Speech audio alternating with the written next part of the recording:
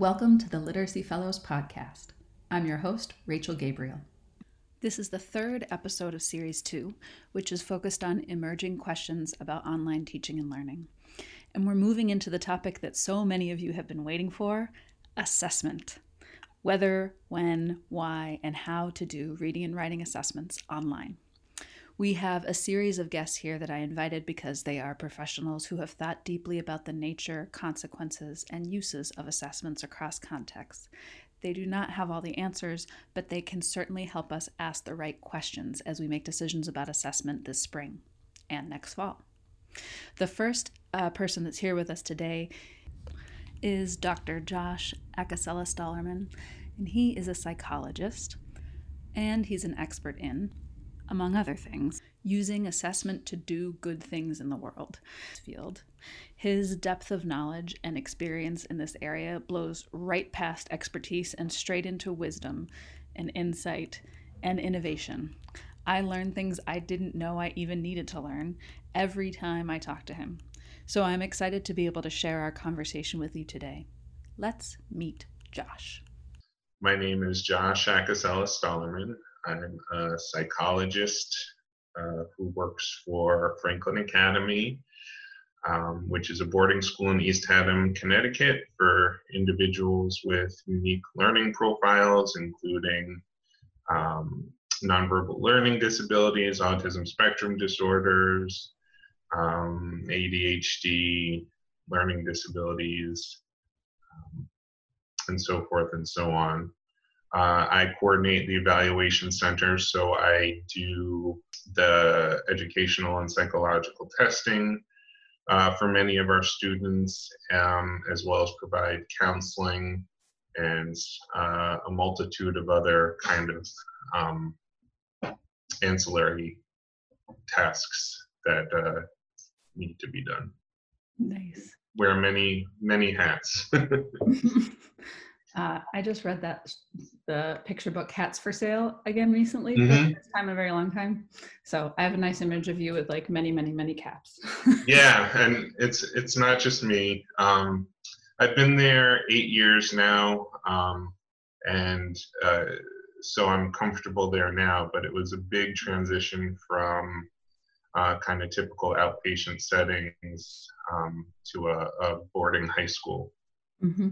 It was really a kind of shock to the system and took some adjustment, but I love it and love the students, love the faculty, love the program.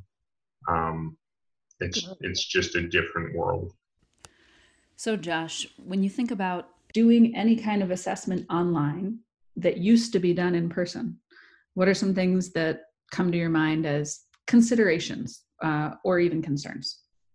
Sure. I guess, first, I was trained at a very ethically and law-focused program for my internship and postdoc. So obviously the first thing is, does the platform you're using align with, legal and ethical standards such as HIPAA, but also making sure that the people you're testing know that it's possible that these companies will use your information, not identifying information, but your scores and demographic information for their own purposes.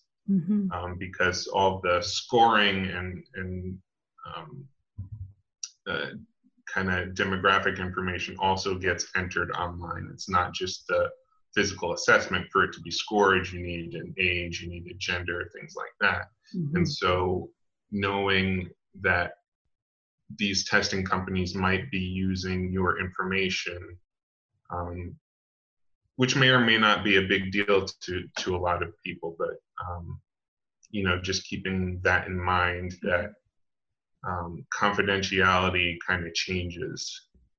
And I think, if you're going to go with two options, then you kind of need two sets of norms, the digital norm and then the kind of analog in person. It also raises the question that I've been hearing a lot about tests that are usually given online. A lot of progress monitoring tools people use for reading in elementary school are computer-based tests, but the companies are not allowing schools to give them at home because they aren't proctored in the same way or might be given on a different kind of device.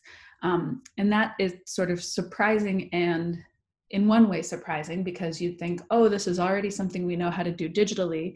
How convenient now that everything is digital. And it's the one thing that you aren't allowed to do. But it also makes sense based on what you're saying, that the sort of assumptions and promises that testing companies rely on don't hold when any part of their usually controlled environment goes away. Yeah, and just, with the experience of this kind of online distance learning, you can't control the environment. In our classes and in our meetings, I've seen parents in the background, I've seen siblings in the background.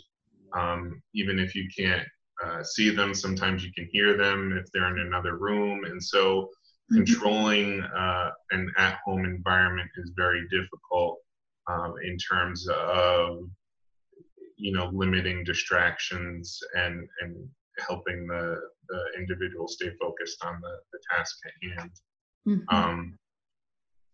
And in addition to that, there are some very legitimate legal and copyright concerns. What's to keep one student from taking a screenshot or even a picture of their assessment via the phone, and then it's on the internet, and then that test becomes public knowledge. And so how do you keep that from happening? Yeah. Keep the test materials from being publicized? Yep, I hadn't thought about that. It's a great point. One of the episodes in our first series about how to do tutoring and intervention online, they were talking about having parents in the background has sort of like a hidden benefit of parents hearing some of the cues and the focus of the session so that they can reinforce it later on. Right. And so it's the same idea of using them as an informant. You're using them as your eyes and ears to get at anything that you might be missing just because of the way the cameras are working.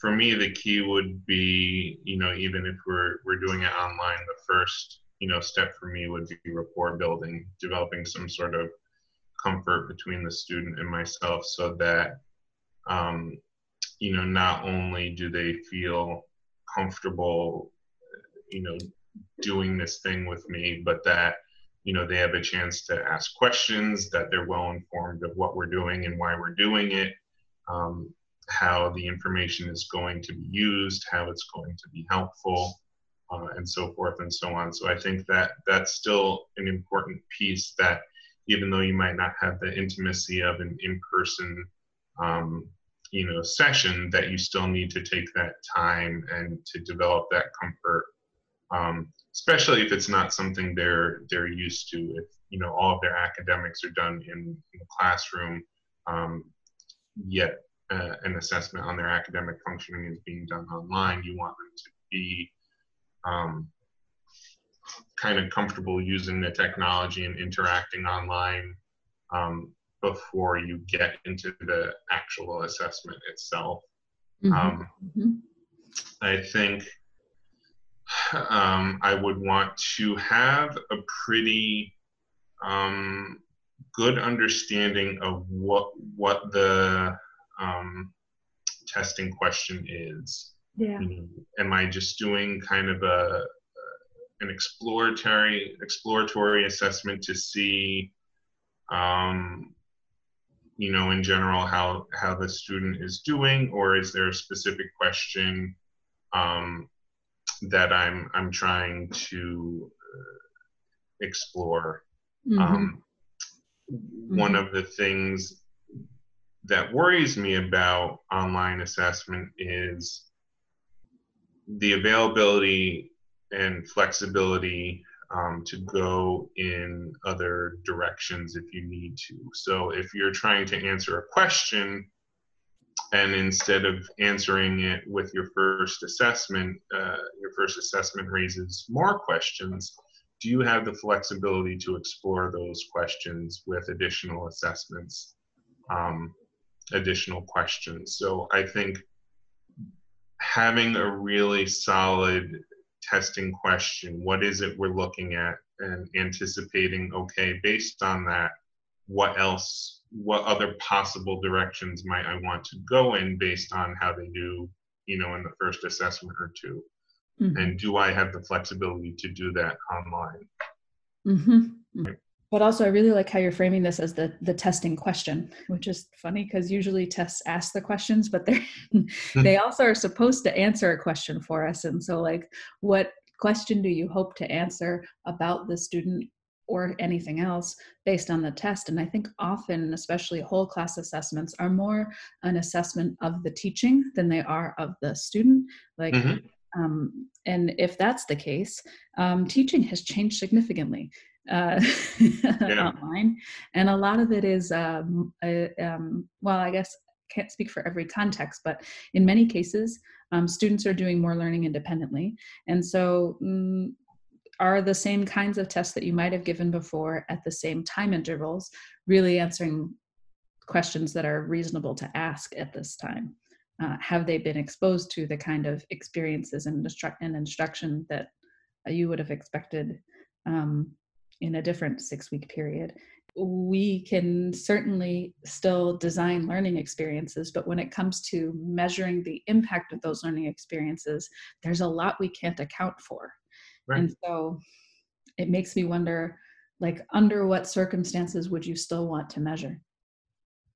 Right. And that, I think, is a very complex and nuanced question. Assessments are, like I said, a tool. It's also fair to say that assessments are a business.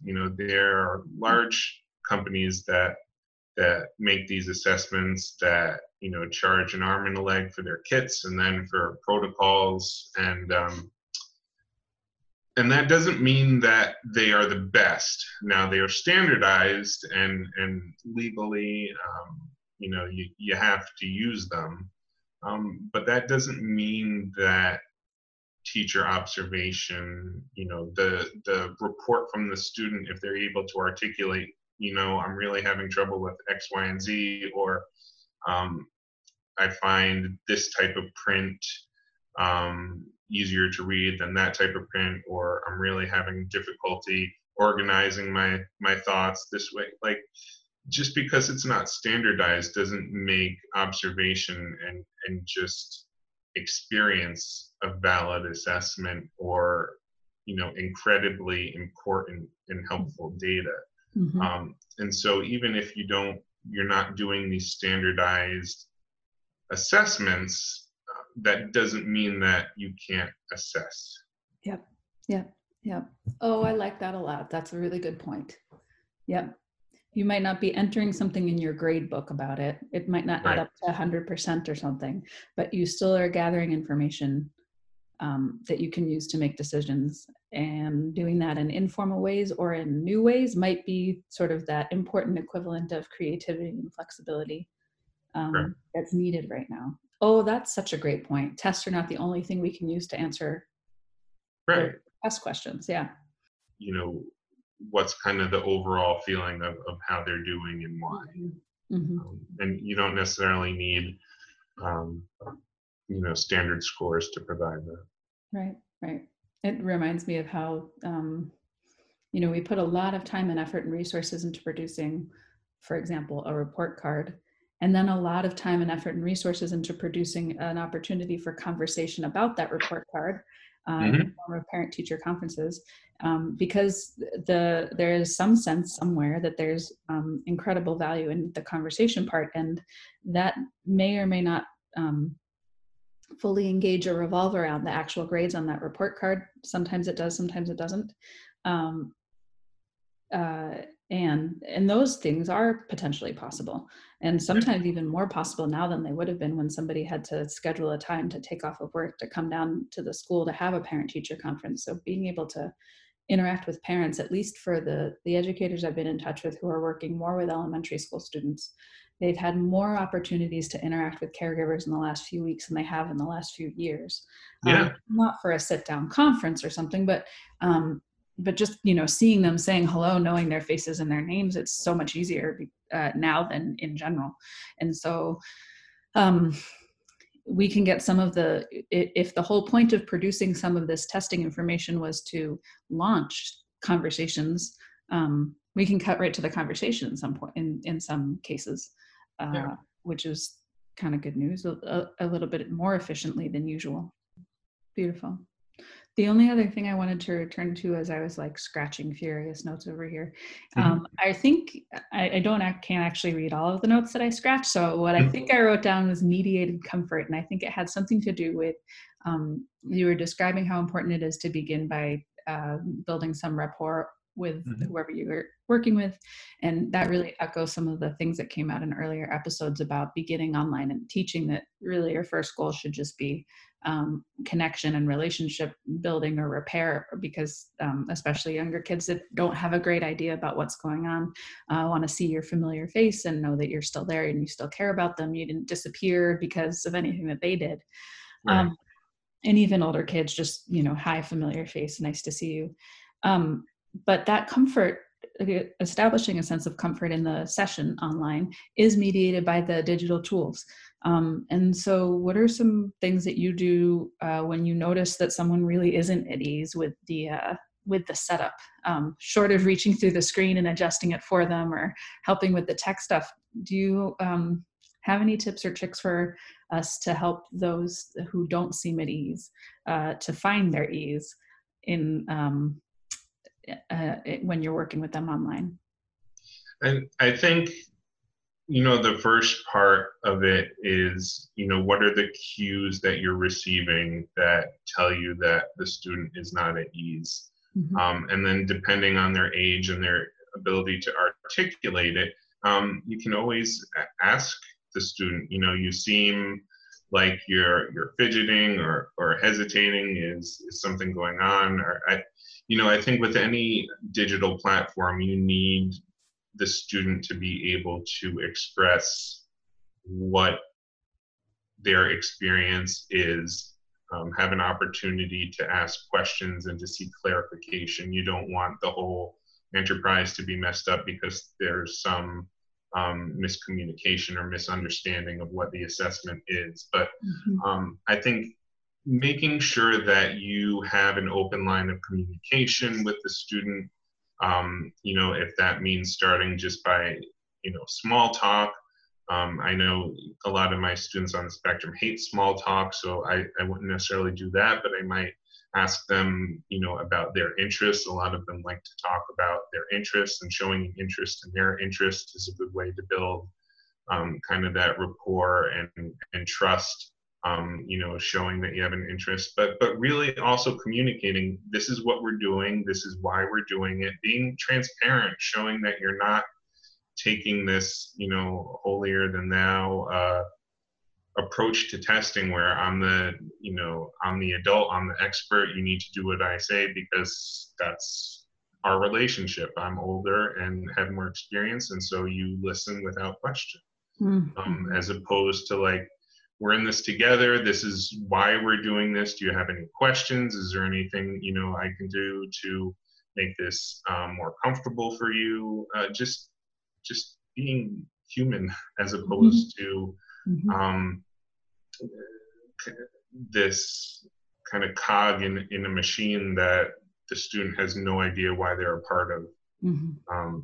So I think transparency and open communication, how to achieve that's going to be dependent on the age and the ability of the student to kind of engage in that process. So it's I think open communication and transparency as much as possible is kind of the general approach that I would take. How to achieve those things is going to be dependent on who you are, who the Mm-hmm. student is, and what the relationship between the two of you looks like.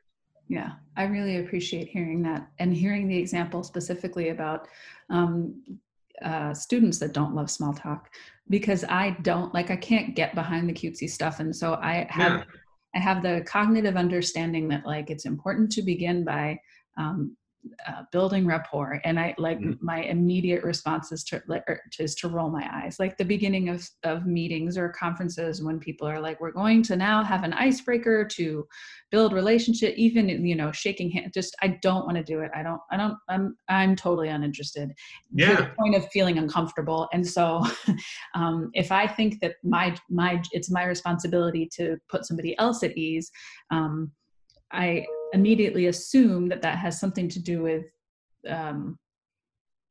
small talk, something cutesy or something like, asking them about their day. And I don't know, and I don't have time, and I don't, so I really like the idea that the ease and the showing interest isn't about like chit chat.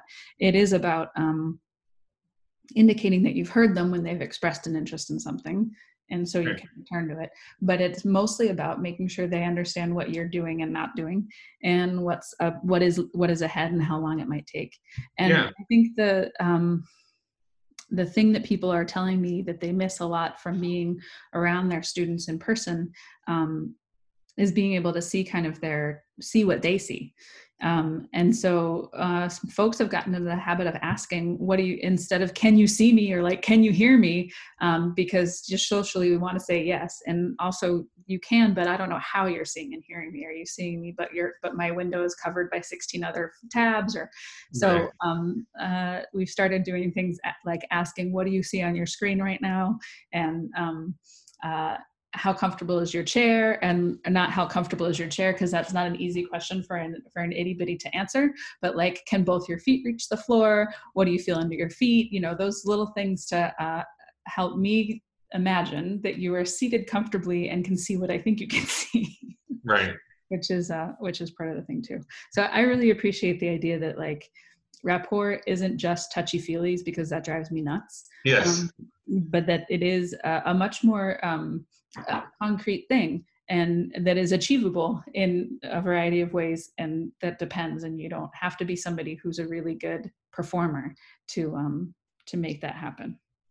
Yeah, and I think just paying attention, like the example you gave before about the student with a cat on their lap. I've had, in my meetings the last 3 weeks, numerous pets in the screen, and that's intentional. Like, the students have their pets there for a reason, and so that's a cue to pick up on. Or if they're dressed in a certain way that you haven't normally seen them dressed, a specific t-shirt, for example, like that's something to pay attention to. And that's, in those cases, the students are giving you the opportunity, or giving you the in, to start a conversation, or to develop rapport, to ask questions. And then whether you attend to those cues or not could be the difference between a really good rapport and a not so great rapport. I love the idea that kids are giving you an in. We talk all about like social identity kits and reading them. That they like leave a trail of breadcrumbs that you kind of have that, and to thank them for it.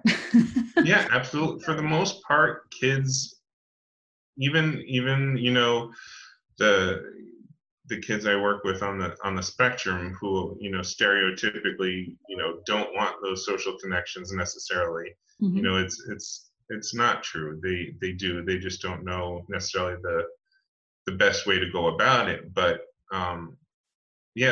those cues are intentional and worth picking up on.